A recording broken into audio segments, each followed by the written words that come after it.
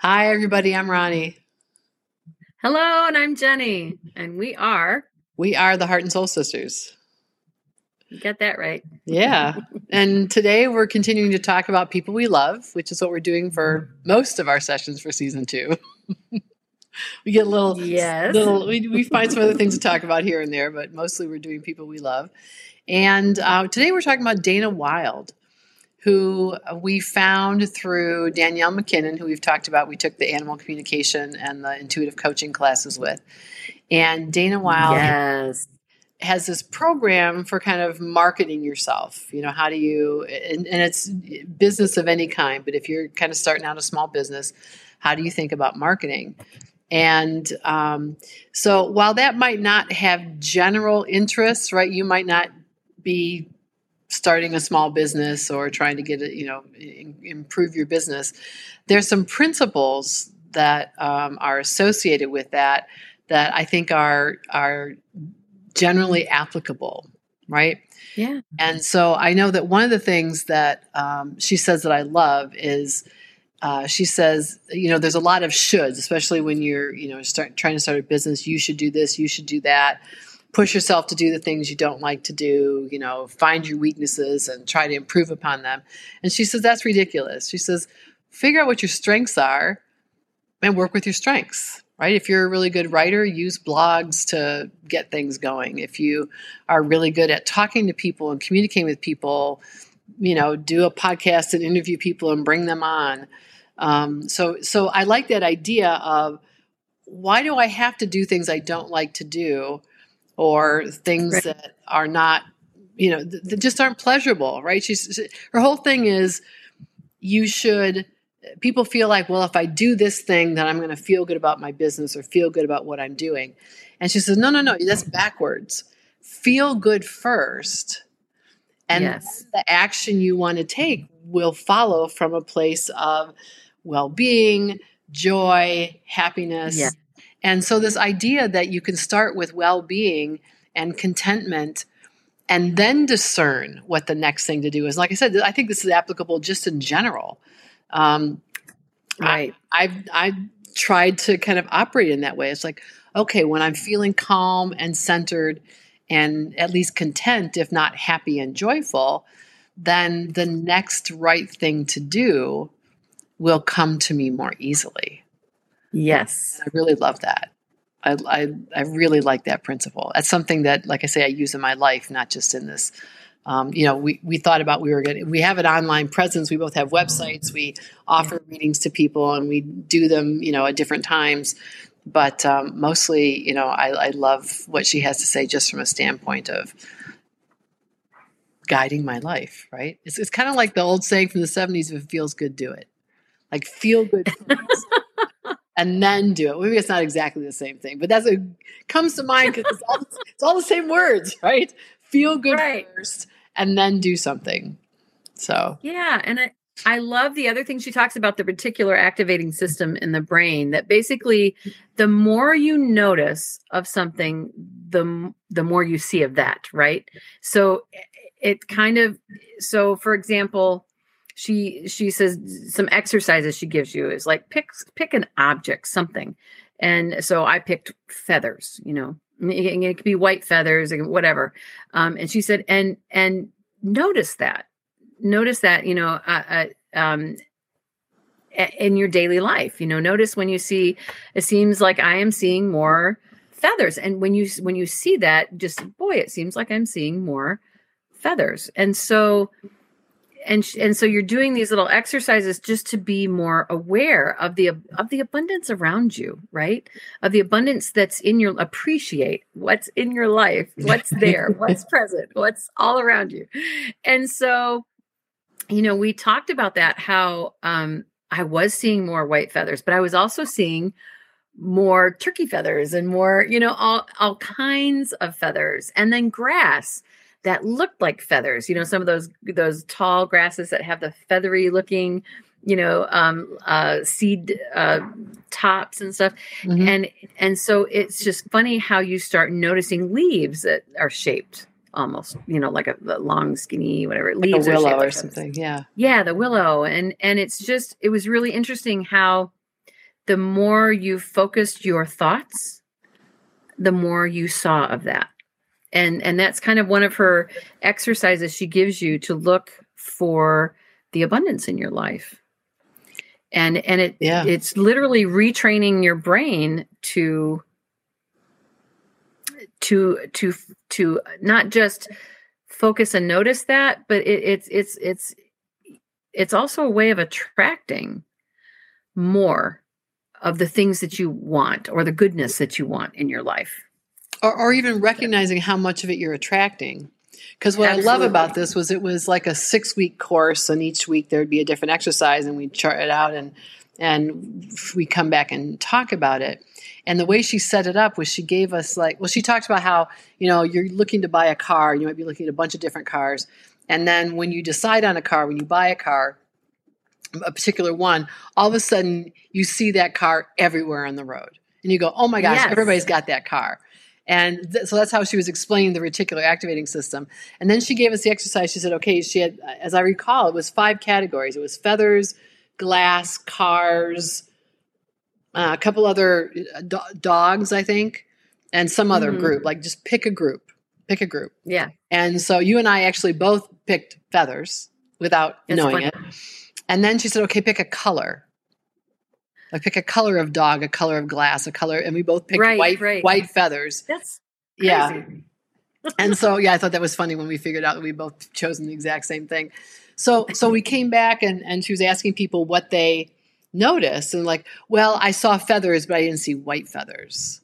Or, somebody was looking for green glass, and she asked the question, did you notice that every stoplight has green glass in it? Or were you walking around looking at the ground for broken bits of a green bottle to say, oh, there's my green? It was this test. We were all trying to see if we could notice this more or kind of attract it or manifest it, right? There's sort of that undercurrent of manifestation. And because she's going to extend this to attracting clients or attracting more money or, that sort of thing. And did you really notice all the richness that was out there for you? Or did you have this very narrow vision of what green glass is? Or, okay, I saw lots and lots of brown feathers, but not white feathers, and therefore I wasn't successful, So it was really what I love about her is this great expansion of possibilities and becoming aware of exactly how many possibilities are out there. How many, if there's something really specific you're hoping to change in your life or attract to your life, are you noticing how close you are in all these different ways? It's really, it was just mind blowing to think of when she's, I'm gonna never forget that when she said, did you notice that every stoplight has green glass? It's yeah. Oh, yeah, you're right. They do. And you see a bird, that's a whole bird full of feathers, right? That's a whole lot of feathers. Yeah. Just one feather. And so it sounds kind of silly, but it really was. And I still do that. I still will see a feather or a white feather on the ground. And because she would say to yourself, what you want to do is kind of reinforce this idea that you're seeing more and more of what you want. And so one of the phrases she suggests you use to kind of reinforce that is what you said. It seems I'm seeing feathers everywhere, or it seems I'm seeing white feathers everywhere. And it kind of retrains your brain, right? That's her brand, train your brain. It retrains your brain to notice possibilities as opposed to limitations. And that's so funny. I do that all the time because when I especially just to get my brain off that track of an old tape, because we have our animals in our farm, right? But we also feed the wild birds. And so when I catch myself in an old thought pattern that is self-defeating or not serving me well, I look at the birds at the bird feeder, and there's usually, at least 2 dozen. And it seems to me I'm seeing feathers everywhere. And I laugh. Yes. I'm like, yeah. Yes. Okay. I need to focus on that. Right. Exactly. The old tape, right? Yeah. Of lack or not being good enough or any one of those old tapes that we all have playing, on that conveyor belt in our brain, right? Yeah. So, yeah. So Dana was just, her book, reading her book and doing that 6-week training with her online was just awesome. Yeah. Because it's funny because some of what she teaches kind of overlaps with Dr. Wayne Dyer. And I mean, all of these things seem Abraham Hicks. Abraham Hicks. Yeah. Oh, absolutely. Yeah. Abraham Hicks. But it's retraining those tapes and becoming more conscious, more aware of what thoughts are going through your mind, what you're hanging on to and where your focus is. Right. The other thing I completely agree.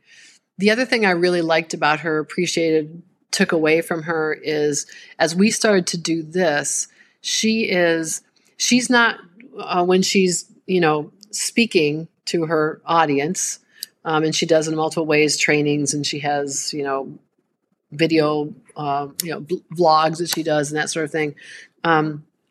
It's not just about, her message and what she's trying to communicate to people in terms of, sharing, empowering, whatever, but she's like fully who she is. She talks about her cats. She, she's from Minnesota. She talks about what's going on in her town in Minnesota.